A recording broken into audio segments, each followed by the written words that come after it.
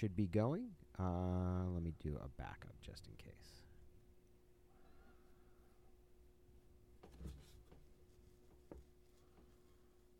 All right, should be ready to go. All right.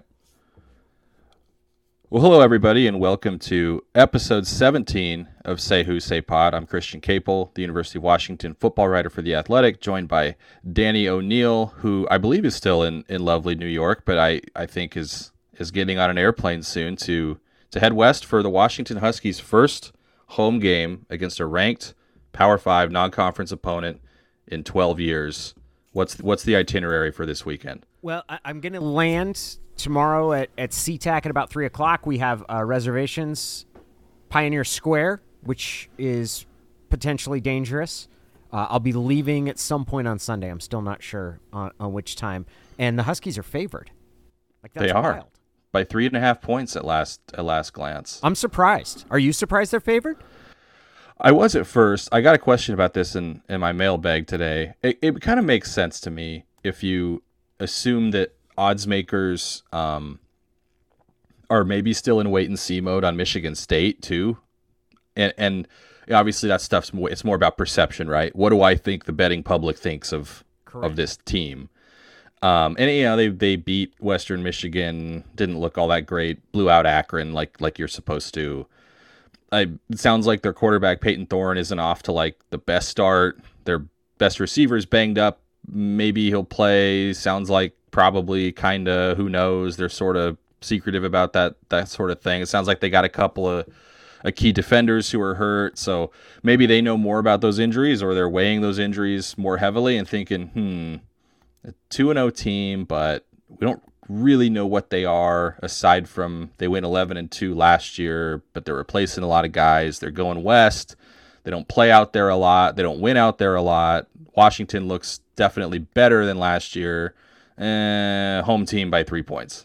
I could kind of see how they get there, but it is a little surprising. It's like this is the 11th ranked team in the country against a team that did not receive a single vote in any poll this week. And here they are, a home favorite. And was 4-8 last year. Yeah. Was 4-8. I think I've been saying, and maybe this is too black and white. I've been saying that they proved nothing against Kent State and Portland State, but maybe that's not true. Maybe they did prove that they're not as bad as they were last year, because does anyone think they would have beat anybody? They would have looked this way against anybody last year that they have in these first two games. Offensively, they wouldn't have at all. I do think that for me, the big question is how are they going to fare against a competent run game? I think that's something we don't know about what their run defense really is going to look like against a team that can run the ball. And granted, Michigan State doesn't have its top running back from last year, but I think there's a fair amount of evidence that Mel Tucker knows what he's doing in general, right? I don't think anybody thinks he's clueless. I'm not sure if he's as good as Michigan State is paying him to be, and a lot of that I think comes from the perception of recruiting. But it's not as big a challenge as Michigan last year, and it's clearly different because it's at home as opposed to on the road. But yeah, this is not one I'm anxious about this as opposed to excited. It's a huge game, right? It's the kind of game that if you lose, the coaching staff could get up after the game and say, "Oh, this is really disappointing. We wanted a better result, but our goal is to win a conference championship, and this has no bearing on that. Everything's still in front of us, blah, blah, blah." And that would all be true. But in college football, optics are really important, and perception is really important. And that stuff, you live day by day with that stuff as it pertains to recruiting and all sorts of things. And this is a chance. If they win this game, they will be ranked, period. They will jump into the top 25. And they will know that they're the kind of team that is capable of beating a quality Power 5 opponent that has really high expectations for itself and had a really good year last year in the conference that everybody's trying to get into now. So, I think it's a really good challenge for them because, like I said, it's not a super established power. It's not a team that, people are predicting to go to the playoff or anything like that, but it's a team that was in the playoff race last year that has invested heavily in football, that emphasizes recruiting to a greater degree than a lot of programs, and that has high expectations, and that probably doesn't see last year as a fluke or an overachievement or anything like that, and wants to build on it. And so you win, and you put a bunch of people in the stadium, and I want to talk about that a little bit later, and you put a great atmosphere on television, and you match that with a really good product and a victory. Suddenly you're 3-0 with Stanford coming in next week for your Pac-12 opener. I mean, Washington would be a double-digit favorite over them if they win this game, right? They might be anyway, based on what we saw of Stanford against USC.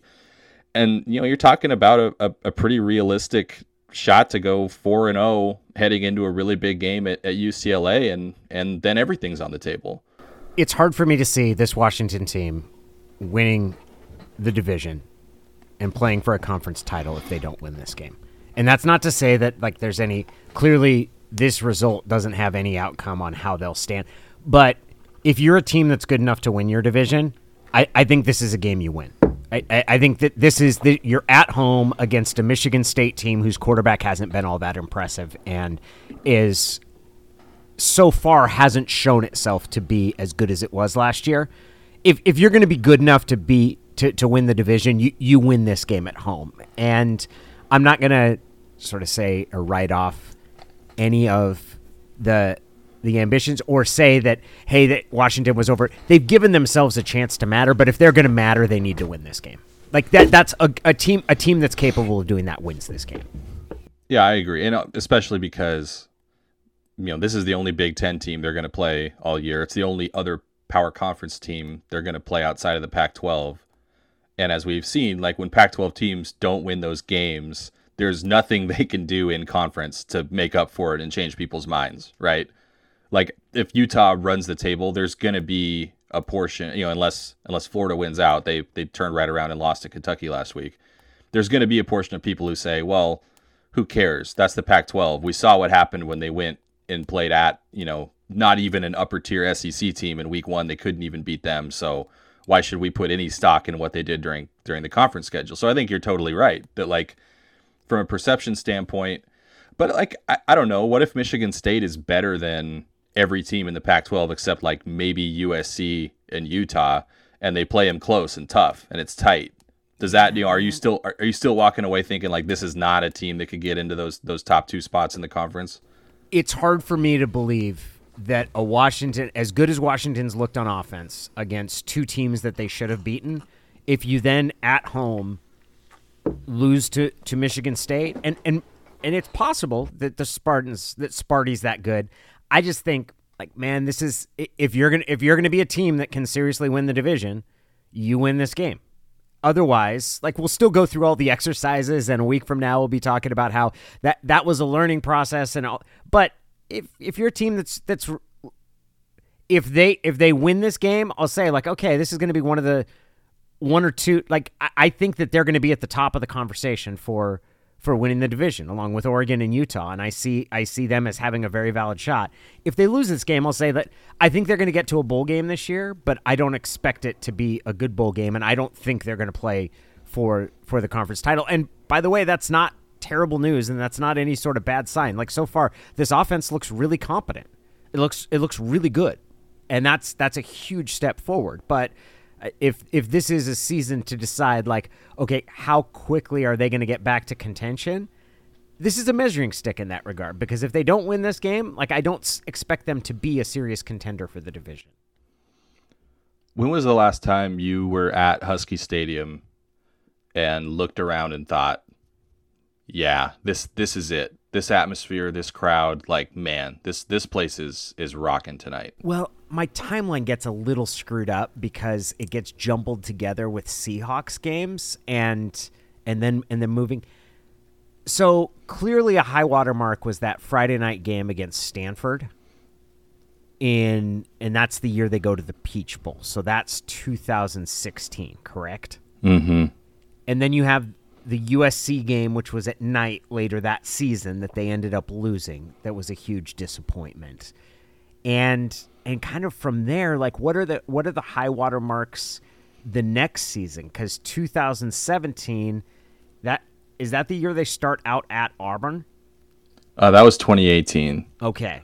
So was there a landslide victory in 2017, like a moment, a defining moment, and because it's possible that there is. I go back to that 2016 game against Stanford as like, okay, it's back. Like that's Husky Stadium, as intimidating as it can and should be. Yeah, I mean that's definitely the modern standard. And like you heard Chris Peterson of all people, who I think sometimes would prefer to play in the Dempsey Indoor with nobody watching, talk about how I mean he would reference that years later. You know, that was like a seminal moment for that era of Husky football. You know, that was the modern equivalent of All I Saw Was Purple, right? Where big time top 10 opponent on a Friday night, Stanford had kind of run the division for years, and they took it to him in very Stanford-like fashion in front of a huge crowd, and they stormed the field, and there really hasn't been anything close to that since. Because like, yeah, 2017, they played at Rutgers and then had like Fresno State and another gimme at home. Yeah, there's a big win at Cal and then a home game against Oregon. And I would say that... And Oregon was bad. Yeah, Oregon was bad. That was... Yeah, they they had some issues at quarterback, and it was relatively close at halftime, actually. What was the halftime score? I'll have to look back. I was going to tell you. So there's... I do remember that game specifically because... That was Dante Pettis set the punt return touchdown record. Correct. So Oregon led 3-0, and then Washington scored and led 17-3 at halftime. There was an individual sitting behind me who was wearing all duck paraphernalia, and if I remember correctly, it was the Daffy Duck logo on most of his. Like he went old school, like 1994 style nice motif, and he was rambunctious. Like I'll give him credit for that, but as Washington was running out onto the field, he started cursing about Jake Browning. And that was where I turned around to him and I was like, okay, we're not going to do that. Like that's not, you're not going to curse at a college kid in his own stadium. Like that's, you're free. Like I'm not one of those Husky fans who's like, you can't cheer for your team, but we're not doing that. So he was already put on alert. And then his wife started getting very nervous because when he would get mad, she would kind of like hit him to tell him to be quiet because they clearly like they were not. She did not want to see a confrontation with her with other Husky fans there. And then as he came back from halftime, his anger was trained at the Ducks coaches. which was really enjoyable. Like he was furious about some of the things that the Ducks coaches were doing, and then the girl that was with him, she kind of like he started cursing about that, and she goes, "You need to lock it up." We talked about this. And then once that happened, it was a wrap because anytime he opened his mouth for the next 5 minutes or so, I just turned around and said, "You need to lock it up. You've already been told. Like, you need to be quiet." And then poof, vamoose, they were gone. It's game over from there. They did not even make it. Like, she had no idea what she did to that poor guy right there, because as soon as I heard her tell him lock it up, I was like, oh, that's a wrap. This guy's gone. He's out of here. Please don't do this again. And I wondered, like, do you think they moved to another part of the stadium to watch it? Like, was it a me issue, or she was like, all right, you can't be trusted around people anymore? That was one of a handful of Oregon games that year that Justin Herbert missed due to injury, and I remember with that. I mean, with him, I think they went 7-5 that year, and like with him, they were pretty good. I think they had a couple good wins when he was healthy, and like it was just they were two completely different teams with and without Justin Herbert, as those familiar with Justin Herbert might understand a college team would be. But in that game, it was like they weren't. It was like they just knew, like, all right, we don't have our guy, we don't have our starting quarterback. We're just gonna run into the line 3 times and punt and get out of here. And so started at quarterback that game for Oregon. Oh, there's no reason for you to. Zero. It wouldn't have been Burmeister. It was Brandon Burmeister. And he's still playing, isn't he? San Diego State. Yeah. I don't know if he's still playing or not. But so he would have been a true freshman. Yeah. Yeah, they threw him out there to the wolves. That was Willie Taggart's year, right? Like that was Willie was the guy that was in charge, and I think he kind of was like, well, let's see if he's got anything, and just threw him to the wolves. Like it wasn't. There are times where you see a quarterback who's thrown into a situation that they're just not ready for, and like that, that was one of those times where you're like, oh man, this isn't his fault. He's not playing poorly. He's just simply not ready to play at this level. Like not against this defense, not in this stadium. Like they should have. The Oregon's coaches should have known it was a wrap. They would have been better off direct snapping to Royce Freeman every single time. Like that would have been a better chance at victory than what they ended up doing. So you said Brandon Burmeister, and I didn't even question it. It's Braxton Burmeister, but was Brandon there's the kid from Mercer Island that played hoops at UW. There's never a bad time to provide an homage to the one of the greatest walk-ons of the Lorenzo Romar era, Brandon Burmeister. Legitimately, if that kid would have wanted to play football, he could have made money doing that. I covered him in high school, and I don't think he ever really had the desire to play football. I know his dad a little bit. If Brandon Burmeister had really, like, I think he would have been a hell of a tight end if he had really wanted to do that. But that's playing tight end, especially at UW, is like that requires, like, you're going to have to put on 40 pounds, and it's not going to be a pleasant experience. Like, and I think he did, but he was a good hoops player. He played. Yeah. He played legit minutes in, like, actual games and stuff. You mentioned the Oregon game. I remember, so because of how just non-functional they were on offense, I remember that it was 17-3 at halftime, which by no means playing the Oregon Ducks should you ever think that you've got the game, that any team's got it sealed at that point. But I remember watching that and thinking, like, I don't know how long they would have to play for Oregon to score a touchdown because they just. It was as if they were conceding offensively. Like, well, we don't have Justin Herbert, so let's just not get anybody hurt and let's go home. Yeah. It was that kind of game. So you were at that game. Do you remember it being like a great atmosphere? I remember how much fun it was to finally beat Oregon. Like I definitely remember that, and I remember shaming the guy behind us. I was going to say kid, but he wasn't a kid. Like, he was definitely in his 30s. I remember him and feeling quite pleased about that. That he kind of came loaded for bear and had no idea like how to actually execute on his plan, and just caved the minute that there was confrontation. But I don't remember it being that overwhelming wall of sound. Like, there's only a few games that I've been at that I would categorize as that way. The 2000 game against Miami was that way. That Friday night game against Stanford was that way. I wasn't at the game where Washington upset USC. Was that Sark's first year? It was 2009, yeah. When that game happened, I wasn't at that game. I was in California. I just watched that.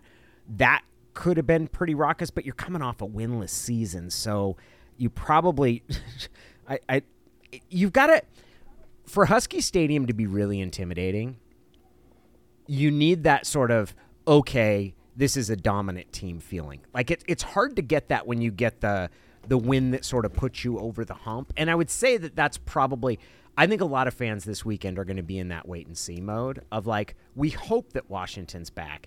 But when Husky Stadium is really intimidating, it's that feeling of like, we know Washington's back. Like, there's, all right, we got something for these guys here. And I don't want to speak for other people, but my feeling is like, I hope Washington has something for them. And I think they've got a shot, but I'm not sure what they're going to do when they come up against an actual, like, competent Power 5 team, which I firmly believe that Michigan State is. You mentioned the run defense.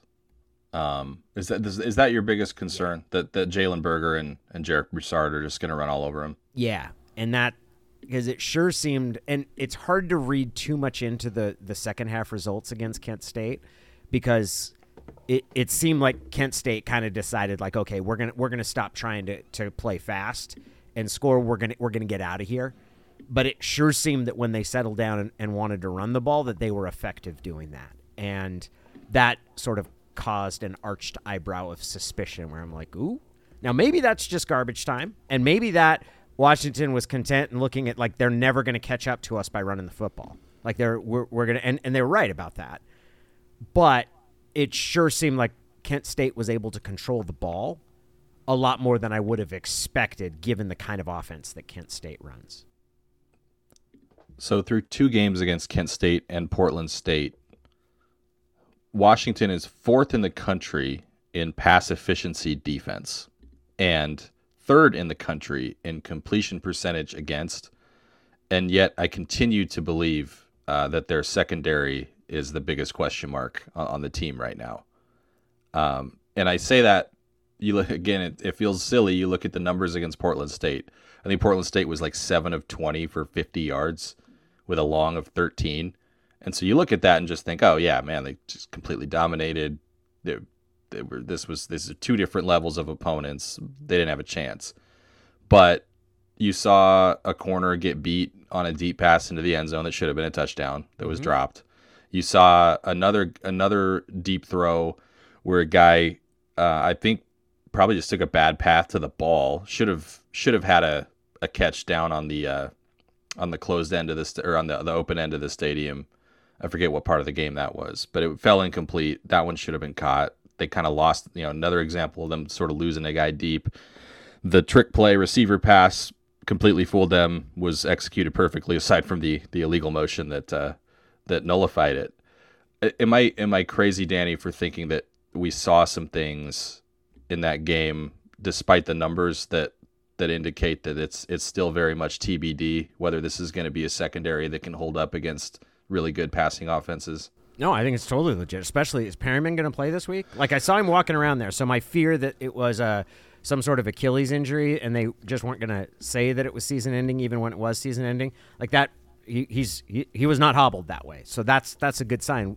We think Perryman's going to play this week. They're talking like he's going to play. They say the plan is for him to play. And when we went out to practice for interview availability on Tuesday, we walk out there from the tunnel as they're like wrapping up, and he was in full uniform and appeared to have practiced that day. So how about Roma Dunze? He's full go. I think full go. Roma Dunze would have played last week against any other team in the world, probably. But it was like a nagging thing. And I very much got the sense that was a load management decision and not this guy's hurt. I mean, he suited up. He wore his helmet. And I mean, DeBoer said he would have been available in an emergency. And every indication is that there's no reason to think he won't play this week. It kind of seems like DeBoer is not super sneaky about these things. Like, it seems like, and I always hate to, because sometimes you have to wonder with coaches, like, okay, how tricky is he when it comes to its injuries? Like, it honestly seems, and you kind of even said this a couple of weeks ago, DeBoer seems fairly straightforward about it. Yeah, he's not as forthcoming as a coach could be. Like, he's not Mike Riley at Oregon State. Mm-hmm. Like I said, he's never going to tell you what's injured, what's hurt, what the injury is if you didn't see it. But so far, I mean, I don't know. Like, I think the way that they talk about injuries combined with our ability to interpret it, having being around them regularly and sort of having a little bit of a body of evidence to work with, like the way they talk about Roma Dunze is very different than the way they talk about Jackson Kirkland. Mm-hmm. Like the way they talk about Jackson Kirkland, I think it's very much up in the air whether he's going to play or not. Now, they've said that's the plan is for him to play.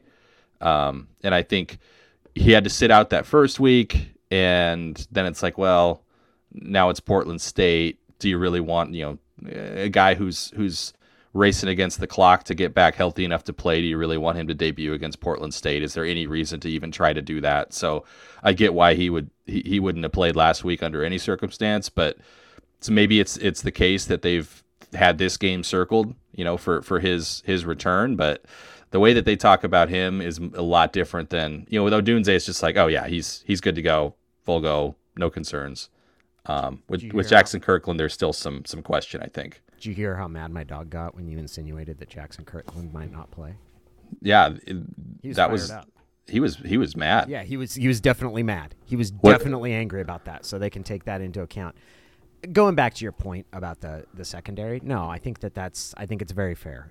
And there's such an elevated expectation of how corners can play and will play at Washington because of the sheer number and amount of NFL talent that they've had at that position over the past 5-6 years. It certainly creates. I definitely think you're right, and it certainly looks like the scheme that they're playing puts an awful lot. They're going to dare some teams to throw it over the top of them and sort of say okay, if you can win that matchup and execute, we'll tip our cap to you, but we're still gonna bring pressure. It'll be interesting to see if they're as aggressive and as willing to leave the corners on an island against Michigan State. But I would say that everything you've seen from the Spartans so far and from Washington would lead you to think that they are, and Washington's they're willing to play it a little bit dangerous when it comes to that. And you pointed out the number of near misses that they've had. And I think that there might be a willingness to take those sort of gambles and say, it's hard for other – anytime a guy runs free behind you doesn't mean it's going to be an automatic touchdown because this is college football and they've still got to throw it and catch it, and that's not always going to happen. Feels like they've got to dedicate quite a few bodies to the box this week, right? I mean, more to your point about the run defense. So, I wonder how willing they're going to be – and – you got sub packages for a reason, right? You play it by down and distance, but I just wonder how willing they're going to be to dedicate extra guys to coverage or drop, roll with 6 DBs or do some of the things that you got accustomed to seeing under the previous coaching staff to try to slow down a team that throws the ball. But when you've got 2 good running backs like they do, I just think Washington's going to be who it is, right? They're going to continue to play closer to the line of scrimmage and use their safeties in the run game and all those sort of things. And I think that's what you've got to stop first, especially with maybe how shaky Michigan State's quarterback has been, at least so far this year. I just think they've got a lot of talent at receiver. I know that Jaden Reed, their best receiver, he's banged up a little bit, and we'll see if he plays. I think Washington probably is planning as if he will, but Jeremy Bernard, who the Huskies signed, even though there was a coaching change, but once Junior Adams left, that was a bridge too far, and they actually, I think, literally had him on campus, and he got out of his letter and wound up at Michigan State, and he's got a few catches and a touchdown in his first 2 games, so he's probably going to be an impact guy as a freshman, and got a couple other guys back who put up a few 500 yards last year. I just the receivers they're going to face on Saturday are so much better than anything they've seen so far. I just don't know if you can count on a lot of mistakes, or hey, if you're not tight, if you're not assignment sound, if you are letting guys run behind you, I don't know how many of those they're going to get away with against a team like this. Yeah, I think that's a very fair point. That's part of the calculus that they're going to have to make, because if you can't stop the run, I don't think you have any choice but to take those risks, because it's you have to be able to stop the run against Michigan, against any Big Ten team. If you can't stop the run, you're just going to get hammered into submission. And the second part of that is if you do need to bring up an extra body to stop the run, you're going to leave those corners exposed. And I think there's a lot of questions that are very evident and have not been answered so far in the first 2. If anything, it's there's a possibility that is. I don't think their corners are as good as last year. I don't think anybody should have expected them to be, but it's the drop off between what they had last year and what they have now is more significant than it's been in recent years when they've lost corners to the NFL. Not to keep harping on the attendance thing, but does it bother you at all that they're not at a place where the stadium is full against Kent State and Portland State, or are you looking more to a game like this weekend to see, okay, what do people do? What's the turnout look like when it is a big time game, a legit opponent? There's probably some, quite a few more visiting team fans that are going to travel and all those sort of things. Yeah, I do hope it's more full. Here's the. People will tend to question the fan base, right? That's the why aren't there more fans there? I don't have that question, because I really believe, and especially at Washington over the past 10 years, the number of night games that have been played and the variability of the schedule within the Pac-12, like the complaints about attendance, some of it needs to be directed at that. Like some of that, like the reality of that, like, yeah, I do wish that the attendance was better, but they haven't prioritized that. Like, it's very clear they haven't prioritized that as a conference, and that's because everything revolves around TV now. And they sit there and say, and I get tired of sort of the dialogue as if it's some big mystery why there are more attendance challenges or you don't see things as full. As I was like, well, you know what it might have to do with is that you have to wait. Fans have gotten accustomed to having to wait until 6 days before the game to find out whether or not it's going to be at 7:30, and that's a huge difference. So, do I worry about it? I feel like that's a decision, like that's chickens coming home to roost. It's a sort of way of like, you've made your bed. Like you've decided, not necessarily as an athletic department, but as a conference, that you are going to cater to the networks, and you think that that's a better approach, and you might be right because there might be more money in that. But the sort of question of like, why aren't there more fans that are out there, and when that can be directed at fans, I think it's obnoxious. Like it annoys the hell out of me when people do that. You asked me a few weeks ago if I thought that the proliferation of college football on TV has benefited the viewer. Mm-hmm. Kind of along those lines, do you think that it has surpassed the in-game, the in-stadium experience? You must not. You still buy tickets and go to the games, and you travel a long distance to do it. Not all of them, but yeah, even a couple. That's a pretty big commitment. But what is it about the in-stadium experience that keeps you coming back, that makes it worth it for you to make that investment? I love Seattle in September. And for me, the emotional notes that are hit by going to watch a game in September when the weather's probably going to be fantastic, and sort of for the memories it stirs for me of what it was like to go and show up on campus sort of the middle of September each year, and maybe the first game you go to is before the school year actually starts. Like all of those things. This weekend, I'm going to see one guy that I lived with for all 4 years of college, another guy that I roomed with for 3 years, and then a third friend who's one of the closest guys. I also lived with him for a year in different configurations. So for me, that's what the experience is, and what that stadium feels like and sounds like. That's what matters to me. And in the same way that I don't really care about the college football playoff. Like, I watch those games and I enjoy them. And when Washington went to the Peach Bowl, I went to Atlanta, and I thought I was going to complain about not going to the Rose Bowl when they won the conference. I didn't. I liked going and seeing them play Alabama, and I thought they acquitted themselves pretty well. Like they deserved to be in that game. They weren't blown out. They didn't have the offensive horsepower to be able to beat that defense that Alabama had, but they deserved to be in that game. But for me, like the pecking order and like how do you schedule to get into the national championship, like all of those things, that's not my experience as a fan. I want Washington each year to, in their 3 non-conference games, play one cupcake, play one, I would say, like rank and file from a good conference or good team from a lesser, a non-Power 5 conference, and then play a marquee opponent. And they're pretty close to that.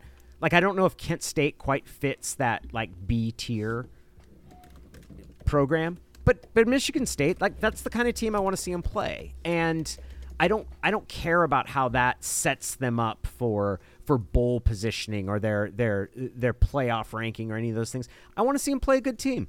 I want to see them play a good team. I hate the fact that they schedule against I always get it screwed up. Is it the football playoff series, like the FCS? The FCS. I hate the fact that they schedule what we used to call Division I AA opponents. For a long time, Washington didn't, and it was one of the only programs that never did. I don't like the fact that they do that. I wish that they didn't. But that's what's important to me.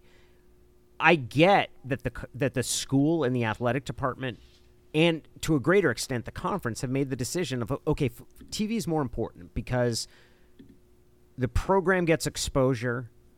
The things, the players that we want to come here need to see us on TV. The revenue that you get from that is outsized. And man, if it costs us a little bit in in-house revenue, like, we'll make that up if we're really good, because if we're really good, they'll come no matter what. I'm not saying that's the wrong decision for them to make, but it's a decision I don't care about. Like, I don't, none of that really moves the needle with me, because I think you end up chasing the wrong things. So this weekend, Nebraska is going to be playing Oklahoma. And they fired Scott Frost because they're 1-2 and they're terrible, and that's hilarious. But Nebraska is the example of, didn't they make all the decisions that people are encouraging programs to make right now? Like, they got out of the conference that they were a geographic fit with all of the other sort of farm kid area schools, and hightailed it to the Big Ten with its bigger academic prestige. And the Big Ten's the richest conference. I mean, the SEC might be the best conference in football, but the Big Ten's the richer conference. Where's Nebraska at now? Like, Oklahoma, Nebraska used to be a huge game. Like, in the 1980s, that was one of the games that you circled every single year, and it would happen later in the year, and it would probably determine which of those two schools played for a national championship, probably in the Orange Bowl. And where are they at now? So they're puking. Yeah, they are. They're having their vomits counted by a coach who's already been fired. So, I mean, I get where you're like, what do I think of the decision? I think you end up chasing the wrong things. And so when people that are affiliated with the athletic department now, and it's subtle, but it happens, sort of exert this shade of like, why don't we have a more devoted fan base? Why aren't we selling more tickets? God, we need it to get louder in here. Are you going this weekend? Like, those sort of things. That part makes me really mad, because I'm like, no. Like, take some accountability for some of the decisions that you've made as part of this conference over prioritizing TV and TV revenue. Don't turn it around and say like, wow, we don't really have many people. No crap, you don't have many people, because you played at 7:30 against Kent State in your regular season opener. Like, that's what happened. And then Portland State came in here, and you went 4-8 last year with a dimwit coach. Like, all of those sort of things, like, make me, it's like, show some accountability. Sit there, like, this is something that you had a hand in. You're not some passive victim in the apathy that you perceive among the fan base. There's so many layers to this, because, like you mentioned, and you're totally right, and I've always said this, that this is what you get when you sell out to the TV networks, right? Like, and when you sign a 12-year, $3 billion deal for your tier 1 rights, which at the time was record setting and very much celebrated. And I mean, shoot, that was so long ago, Danny, that people thought Larry Scott was really good at his job. Consider that crazy. You're going to sacrifice some of the in-game experience as far as kickoff times, right? Mm-hmm. And not knowing when the games are going to kick off until 12 days before, and all these sort of things. And I don't think anybody would say, part of the reason you want to fill the stadium is obviously for, like we talked about, optics and perception, and giving the kids you recruited the experience that you promised them, right? And creating lifelong memories for your fan base, who grow up and turn into donors, and making the student experience better. I mean, how many kids are there who could go to this college or this college or this college, but they choose the one that has a Power 5 football team, right? Because that's something that they want to be a part of their college experience. All those sort of things, right? But it's also really important to balancing the books, because it's one of your very few revenue streams that you have control over. But no athletic department would say, well, let's go back to the way it was with TV. Let's return these literally like tens of millions of TV dollars in the pursuit of like a couple stray million in ticket revenue, right? Like you went with the option that's going to generate more money, but now you want to have your cake and eat it too, right? You wonder why people don't come to games, and like you said, maybe there's a hint of frustration there that, Well, at Auburn, at Michigan, at Ohio State, at Nebraska, at places where you might have a stadium full of people who want the coach fired, but they're still there, right? They still go. And like I talked about this with Softy last year after the Michigan game, right? You go to Michigan, and they had the season they had and maybe quelled some of those doubts, but they hadn't won a Big Ten title in like 17 years. And there were surely a lot of people in that stadium who would not have been upset if they'd moved on from Jim Harbaugh before the year, right? But it was still full, and they still showed up. And so I think Washington is wondering, like, well, what do they have to do to get to that point, right? To get to the level where it's not about the record, it's not about the opponent necessarily. You're always going to have more fans in the stadium for Michigan State than you will for Portland State, right? But it's about narrowing that gap and making it so that every game is worth going to, or at least every game is worth purchasing tickets to. If they don't show up, you don't love that, but you got the revenue. You settle for that on some level. And I don't know if in the modern college football climate, with Washington where it is as a program, I just don't know if it's possible for them to move into that echelon of teams that are going to fill the stadium no matter what, that just have a fan base that is so passionate and so hungry for the in-stadium experience that they're going to come to every game regardless of all of the different variables around the program year to year. And maybe that was always the case. But in the 90s when they were really good, and that era that the department now looks back on and says, geez, look at the season ticket base back then. How do we ever get back to that? Maybe in this era where the NFL is king and the Seahawks are the big draw and there's a waiting list for Seahawks season tickets and they're the actual pro team in Seattle as opposed to UW being the de facto pro team in Seattle. Maybe you just aren't ever going to get back to that. I don't know. I don't know if I buy that, Christian. I mean, I hear what you're saying, and that's certainly possible. And there's more competition for dollars. You now have an NHL team. There's rumors about the NBA coming back in the very near future, and maybe even an announcement this year. And there's more competition for sort of sports patronage.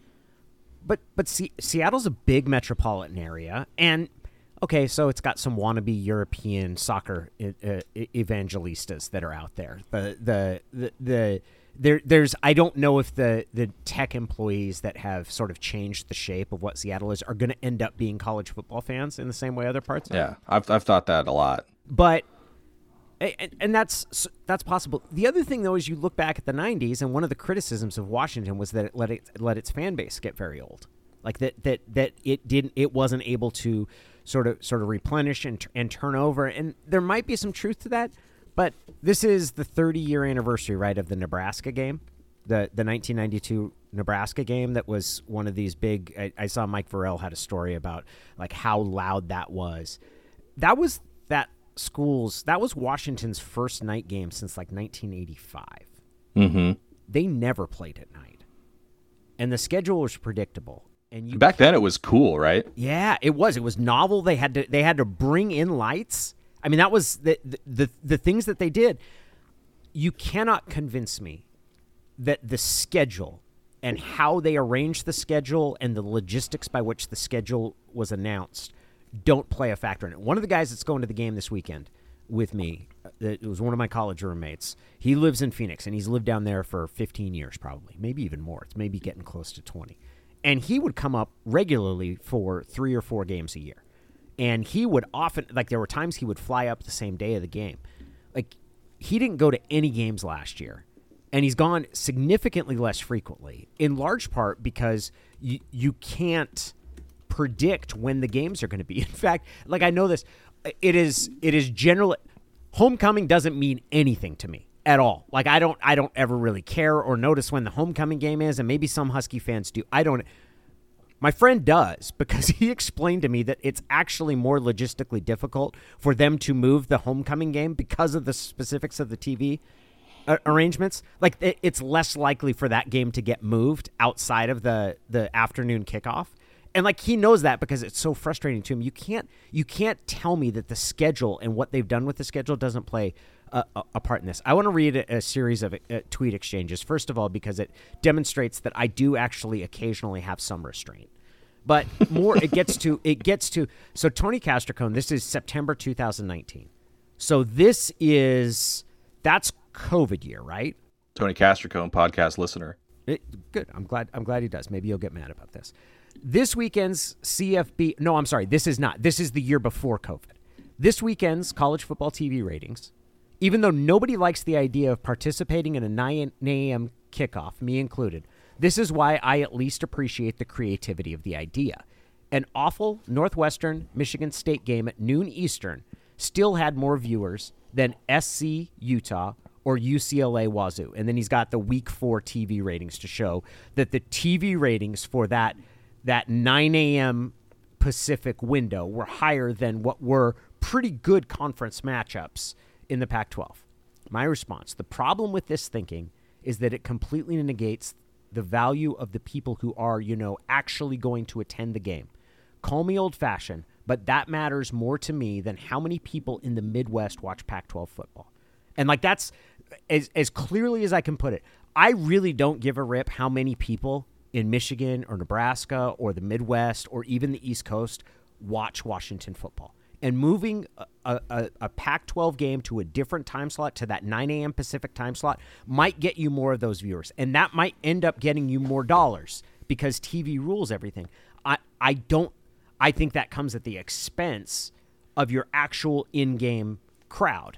And if you're going to prioritize that, don't do those sort of things. If you're not going to prioritize that, then don't complain about the attendance, right? Like that's my general thing. Don't do things that detract from the actual in-stadium experience and then throw your arms up like why it wasn't attended. This is Tony's response. I hear you. Attendance matters. So does TV exposure. It's not an either-or scenario. Both are vitally important. Totally fair. By the way, tickets are still available for this weekend's noon game between ranked teams with a college football blue blood in town. Hope to see you there! ! I'm living in New York at that point, and I was actually flying across the country to go see that game. That's an infuriating response. Like to say that of this little smarm, well, are you going to be in town for this game? Are you going to be there for this game? Is so infuriating because I'm like, oh, okay. Like, what do you want me to say? That I don't have the right to criticize them not unless I'm going to be there, which, by the way, I am. And it's that little subtle, like, oh, why aren't you showing up for a college football blue blood? And that attitude enrages me. I hear you. Don't you dare, Christian. I will go ham on you. That's fine. We need to get the ratings up. Ratings drive everything, man. Maybe get the 9 a.m. Pacific slot. We'll get really rolling here. I'll say this. If I were not receiving a paycheck to write about it, I would never go to a spring game, for example. Okay? And there are stadiums across the country that either come close to selling out or have crowds in the tens of thousands for those games, including Oregon, by the way. If I were not a college football reporter covering the University of Washington, I can't say I would ever pay money to watch them play Portland State. Okay. So I just to position myself on that spectrum for you a little bit. Mm-hmm. But the problem and the challenge that Washington is facing is that it can regularly lead the Pac-12 in home attendance when USC is down and, there's some other factors in there, but it can regularly lead the Pac-12 in home attendance, but still have, like you said, and for reasons that I myself personally also find valid, it's a 1:00 kickoff. Well, I got kids playing soccer. I got kids playing youth football. I'm not going to, I got to go to their game. Oh, it's a night game. Well, I got small kids at home. I can't take them. I'm going to stay home and watch on TV. Oh, it's going to be 85 degrees. No, I don't want to go. Are you kidding me? I'm going to go sit in the sun. My seats aren't in the shade. I'm going to go sit in the sun on metal bleachers when it's 85 degrees out to watch Portland State. No. And what's the air quality index? Almost 200, almost too unhealthy to be outside and play a sport. I'm not going to go sit outside and breathe. What, to watch them beat Portland State 52-6? No way. There are stadiums across the country and fan bases across the country where none of that matters. Mm-hmm. They're rolling into town on Thursday in their RVs and they're partying for 2 days straight. It doesn't matter when the game kicks off. It doesn't matter how hot it is because it's always hot, right? In Alabama, in everywhere throughout the SEC. What was the temperature at the Texas Alabama? Now, if Alabama was at Husky Stadium, I don't think the temperature would be keeping people away, but you get what I'm saying. These are all factors that are legit that even I personally, they would keep me away. It's funny we spent so much time talking about that 2017 Oregon game. I was out of the business at that time, and didn't have our daughter yet. You know, my wife and I living the no kids life. My dad called me, I think that week sometime, the day before, a couple of days before, and said, "Hey, would you have any interest in going to the Oregon game?" And I was like, "It's a 7:30 kick. You know, it's I live in Tacoma and I drive up there, pay for parking, and Oregon's not even any good. I don't think it's going to be a very good game. Justin Herbert's hurt, and I'm just going to watch it on TV." Now, if Oregon were a top 10 team, as it often is, that probably would have been enough on its own, right? If it had been a 1 p.m. kickoff, that would have been enough on its own to change my mind a little bit. It's the same way, and like I've written about this before, my dad was a season ticket holder for 30 plus years, had tickets in the first year after the renovation in 2013, and then canceled them. And it was, the team hadn't been great. They'd recovered from the Tyrone Willingham era, but they weren't at a conference championship contender level yet. He got priced into really bad seats that he didn't want to sit in because he didn't want to pay what he needed to pay to sit where he used to.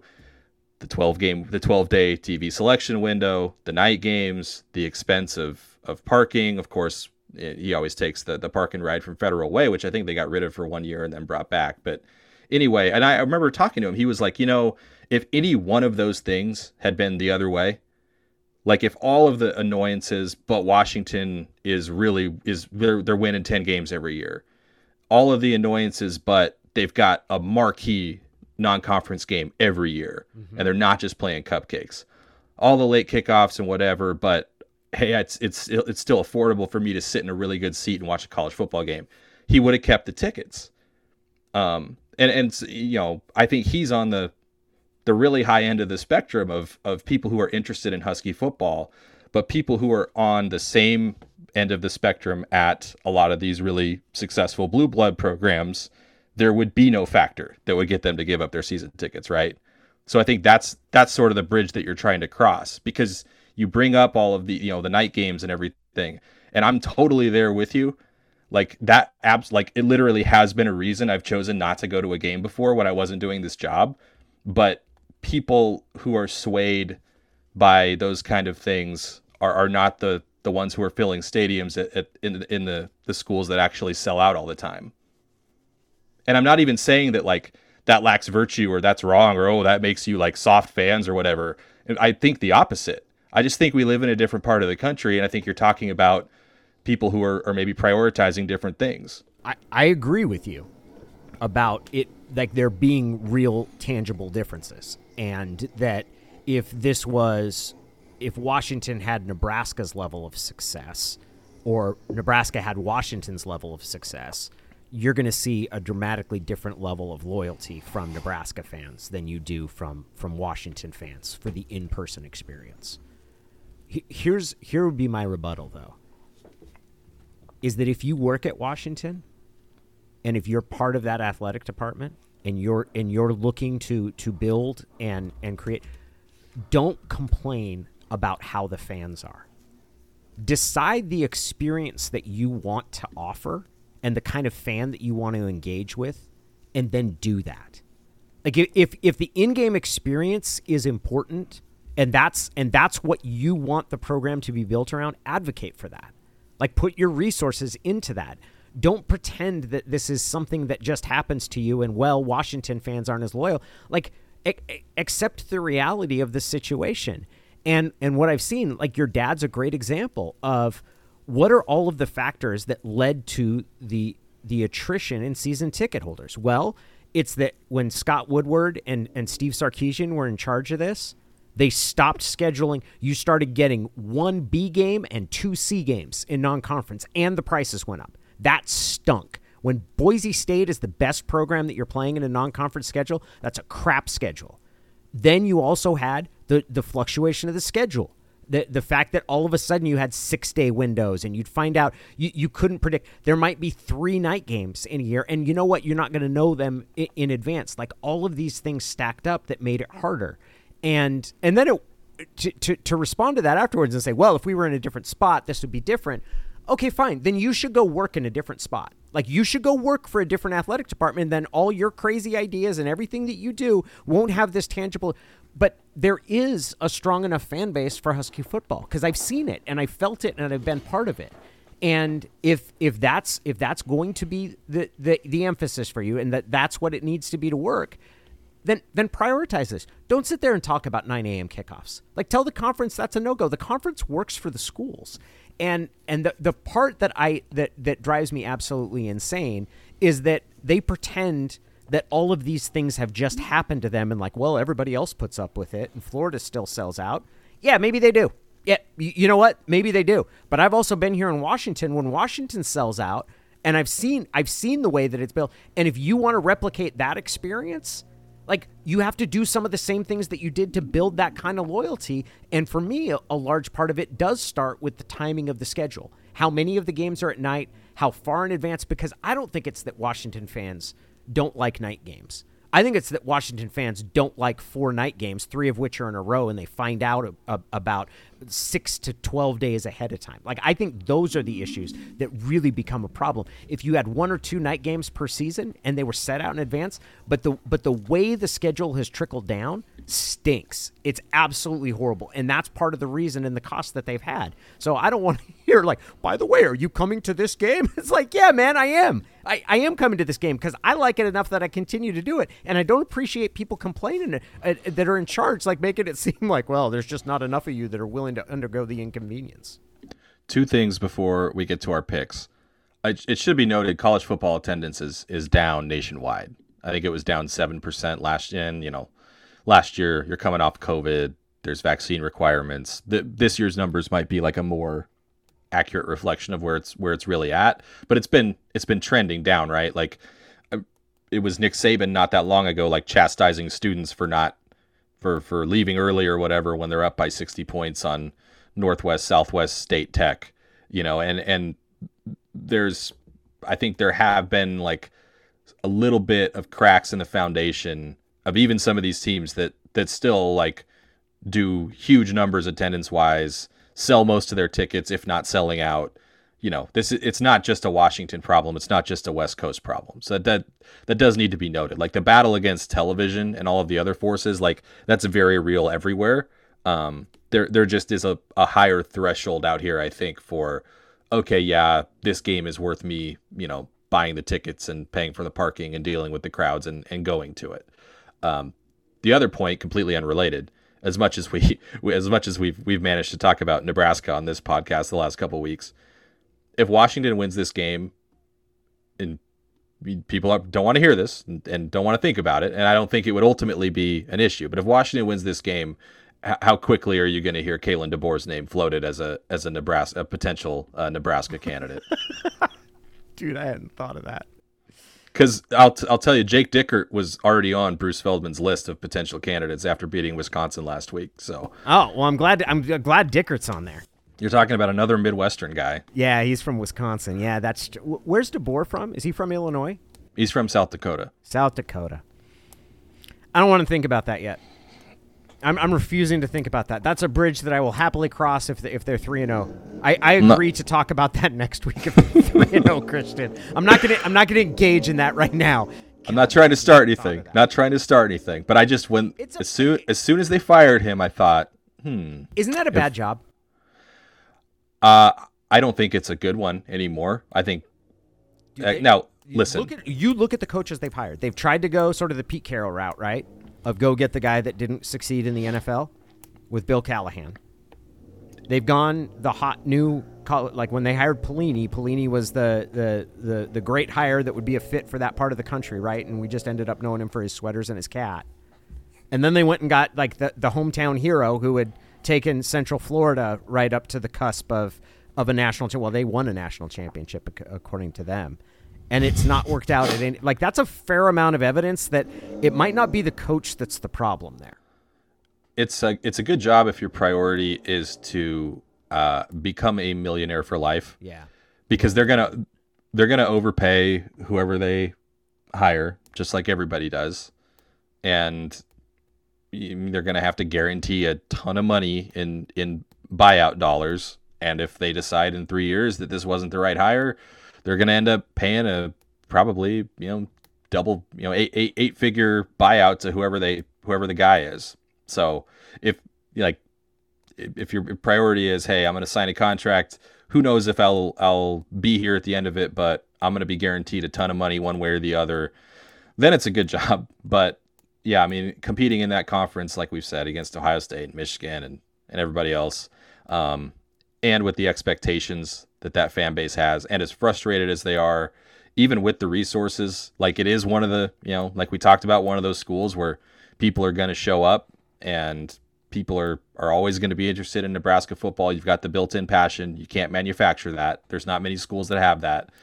It's a good job in that sense, but yeah, I don't want to concern anybody. I don't think it would become a legitimate concern. I will say, like, Washington is paying Kalen DeBoer just a shade over $3 million a year.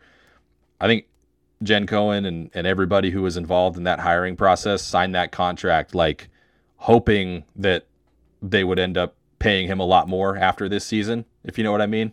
Like, hopefully Washington has the kind of season where they can't get away with paying Kalen DeBoer $3.1 million a year anymore, that they're going to have to pay him a lot more to keep him happy and keep him from becoming a target for some of these other schools. So, but we're getting ahead of ourselves. They got to go beat Michigan State first to get on the radar and for any of those conversations to even start. But we do live in such an immediate, like, day by day reactionary college football world now that, I do think like one win, one game, one little entry into the national stage can suddenly put his name on a lot of people's radar where it wasn't before.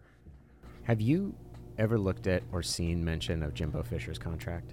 Yes. I was listening to Dan Wetzel and Pat Forty on their podcast yesterday. And that's another thing. They're talking about, like, just the absolute, what was it, like a $90 million buyout or something? Well, I think it's fully guaranteed. Yeah. I think his contract is fully guaranteed, and then I don't think there's any buyout for him. Like, he can leave whenever he wants. Yeah, it's like the most coach-friendly contract of all time. I've never seen anything like it. And in his contract, there's a clause in which he basically acknowledges that were he to leave Texas A&M, he understands it would really hurt the university's prestige nationally. Like, it's basically a clause that says, okay, we're not going to put a financial penalty for you leaving a buyout, but you've got to at least say that it'll hurt our feelings. It's in his contract. That's insane. What if he refuses? What if he's like he's so prideful, like he's Mike Leach, like he's so prideful that he won't even apologize to, like, save himself millions of dollars? We had a good week picking games last week, Danny. We both went 3-1. The one loss was a game that we should not have lost.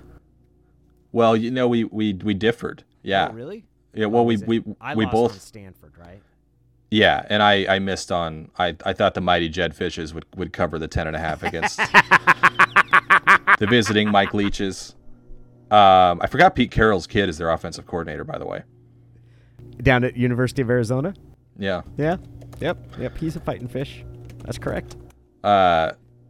We both nailed Washington covering and Washington State covering at Wisconsin. I don't think either of us thought Washington State was going to win that game, though. I would have taken Wisconsin straight up. Yeah, I would too.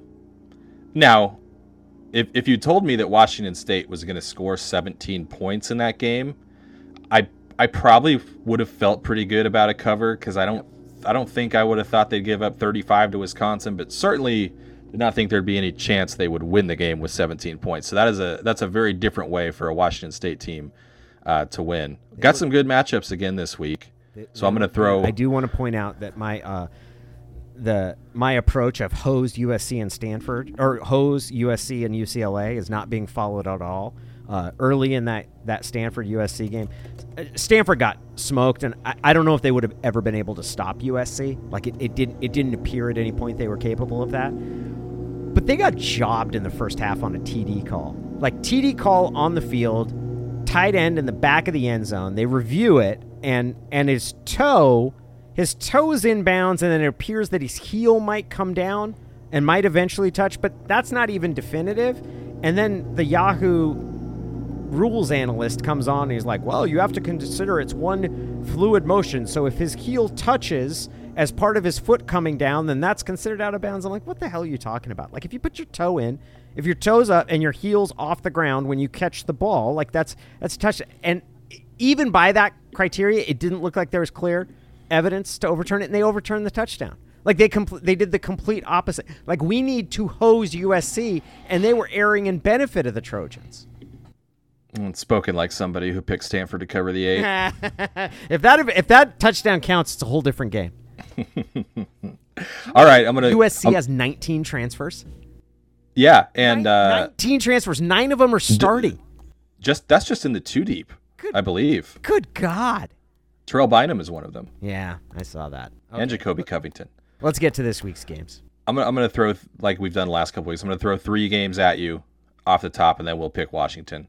So we are gonna start with the 2-0 Cal Bears, the unbeaten Pac-12 flag-bearing Cal Bears, led by star linebacker Jackson Sermon, traveling to South Bend, Indiana, to face a beleaguered Notre Dame Fighting Irish team.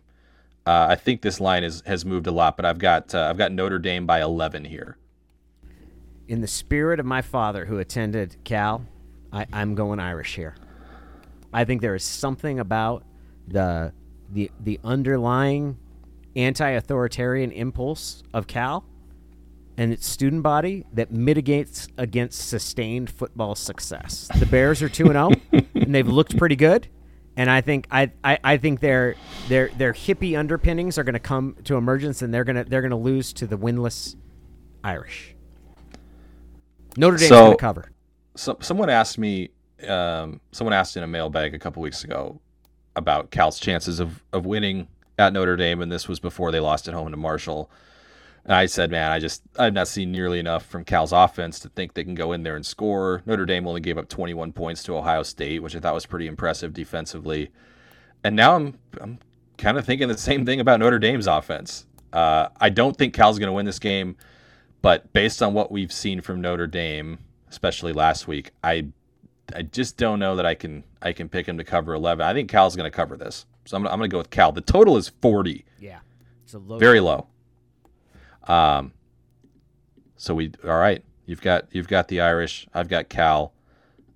We are going to pick another, or not another, because Notre Dame is not a top 25 team anymore. We're going to pick maybe the marquee matchup aside from Washington, Michigan State in the Pac-12 this week. Number 12 ranked BYU travels to Oregon, where the Ducks are a 3.5 point favorite. I'm going BYU. Really? Yep. That's a tough one. I think BYU is pretty good. I think they got a couple receivers banged up. Puka Nacua is banged up. They beat Baylor, man. They did. Baylor was ranked number 9. Oregon scored like 7,000 points against Eastern Washington, though. That's true. We've seen Oregon, though. You going to bet on Bo Nix? 3.5 in Autzen. You going to bet on Bo Nix? I'm gonna if you do. I'm gonna take BYU also. Little bit of wiggle room. Oregon can break a tie game with a last second field goal and win this game, and we both still hit the pick now, with 3.5 point spread. So I want to let everybody in on like my actual approach here. First of all, like I'm picking BYU because I legitimately want Oregon to lose. I want Oregon to lose every game they play. But this is also a happiness hedge because if Oregon is to win this game, and it's in Eugene, I'm going to tell myself that it's good news because that makes it more likely that Bo Nix will remain the starting quarterback, which I think is in Washington's best interest long term for their matchup with the Ducks. And that's going to hold true going forth. that anytime Oregon wins and Bo Nix is the starter, I am going to come away from it feeling like, well, the good news is that makes it much more likely that Bo Nix will still be under center. I can't argue with the logic, I suppose. I hope BYU wins. And Baylor's 20. They did. Baylor's another one that's like, how good are they? Are they riding last year's ranking, last year's results? God, I don't like Baylor on principle. I don't know how long that's going to last for, but that's definitely true. I don't like Baylor on principle. That is fair enough. Let's pick Fresno State at USC. Ooh. Fresno State reeling after Jack Coletto pulled off what a call by Jonathan Smith, by the way. Yeah. That was, I don't know if you watched the end of that one. That would have been like 3 a.m. your time probably, but 74.5 total in this one. USC's favored by 12.5 at home. I'm going USC, man. Like that offense is humming. Like I think Stanford's better than they looked last weekend. But I don't know if anybody's going to stop the USC's offense right now. Yeah, I'm basically picking USC to cover until further notice. For the reasons you said. Caleb Williams is really, really good. Their receivers are really, really good. They can run the ball. Just looks, it's Rice and it's Stanford, and a Stanford team that doesn't look like it's a whole lot better defensively, but it looks for all intents and purposes as if USC has completely flipped the vibe around its program. So I'm gonna pick the Trojans to cover 12.5 as well. We don't know about SC's defense though, right? Like we should, and not yet. Fresno State scored 30 or more in both games. Yes. Right? Yeah. But I'm not picking against USC. Yeah, I think I like Jake Haener. I think if there's any G5 quarterback that could go into the Coliseum and make it interesting, it's him. If they'd like smacked Oregon State last week, if they'd won by a couple scores and kind of took it to them physically, then I'd be like, oh, okay, maybe they could go into LA and get something done. But it's not like they played poorly. I mean, they literally lost on the last play. But I think USC is going to have too much firepower. Washington is favored by 3.5. Give me the dogs. Give me the dogs. Going heart, not head. Give me the dogs. I will stick with my preseason pick of Michigan State by 4. I think I said 31-27. I haven't seen anything from either team to make me believe otherwise. I mean, I thought Washington would be better offensively. I think they've proven they're better offensively. Michigan State, it's not like they've looked like world beaters in the first 2 weeks. They did win 52-0 against an overmatched team last week, which is what good teams are supposed to do. They've got some injury concerns. I don't think by any means this is a game Washington can't win. But I think Michigan State they're a little bit further along right now. And I have some questions about Washington's pass defense. I think this is going to be a game where Peyton Thorne looks a little bit better and finds some receivers open. And I just think the talent at the skill positions, running back included, is going to be a little bit too much for Washington, though I do think it'll be a close game and an entertaining game. Go Dogs. I'm all on board. All heart, no head. All heart, no head on that game. Isn't that every pick though? Because like you want it, you request not to know ahead of time. That's true. Yeah, I don't do any of this. But I think my first reaction is usually the best one. Yeah. Well, you went 3-1 last week, so yeah. Well, who can argue? It would have gone 4-0 if the Pac-12 officials had done what they're supposed to and hose USC. All right, I will see you on the internet sphere. Danny might see you in the stadium. Actually, I realize I've been remiss, Danny. We're supposed to sign this thing off telling people where they can find our work, and you've got work all over the place now. So what are you writing this week? What do you got going on? I wrote about this Russell Wilson guy that came back and how funny it was that his new coach, who was supposed to believe so much in him, decided he'd rather let his kicker try to match the second longest field goal in NFL history than trust his new quarterback to gain 5 yards. Which I thought was hilarious. They just needed the 46, Danny. Dude, it was so funny. The 46. There's not been much that's been funnier. I don't know if I've laughed that hard. I generally think missed kicks are hilarious, and that one was next level. It was phenomenal. Yeah, I have a Substack newsletter, Danny O'Neill Substack. You can find it at. It's called the Dang Apostrophe. Also, a podcast that I recorded this week that has new fancy sound effects. Ooh, we don't have those. Yeah, maybe we'll get them very soon though. I'm upping my Perhaps. production game. My production game will remain exactly the same, folks. At least this week. Take care, everybody, and enjoy the game.